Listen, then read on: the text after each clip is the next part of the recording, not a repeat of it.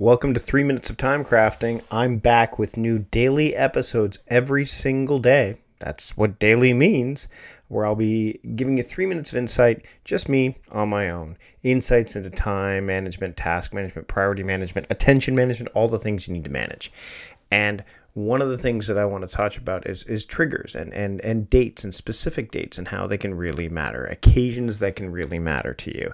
And there's one that's mattered to me in particular over the past few years, more specifically in recent years as kind of like a mid-year reset, but in the past it's marked the beginning of my year. It's Groundhog Day. Now, why does Groundhog Day hold a special significance to me? Well, it's based solely on the movie that Harold Ramis directed and Bill Murray was in. The idea and the premise behind the movie Groundhog Day, which has not only found quite the cult following, but has found the admiration of movie professionals, so much so that it's been so highly regarded, it's a protected film at this point. The premise is that Bill Murray's character, Phil Connors, has to go through the same day over and over and over again, Groundhog Day. And ultimately, spoiler alert, he escapes that endless loop. It's a really charming film, and I encourage you to give it a watch if you haven't already. I do it every single year. I've recorded it on my PVR, and it's something that I continuously watch. There's another movie I watch as well, and I'll get to that in a future episode. But Groundhog Day has that significance because for me, I use it as an opportunity to kind of give myself a reset.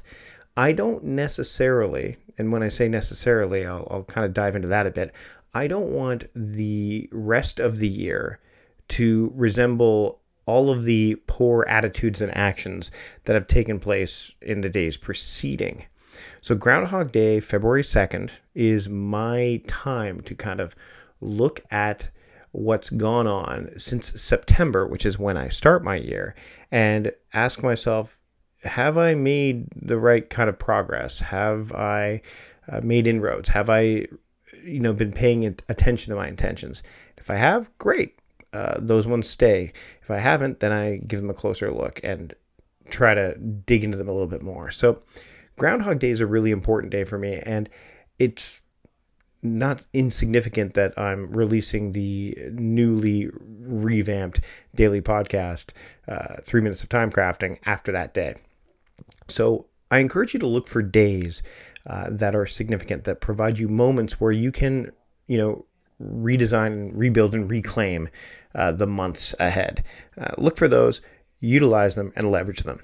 That's it for this episode of 3 Minutes of Time Crafting. I'll see you tomorrow with a fresh new episode. Until then, I'll see you later.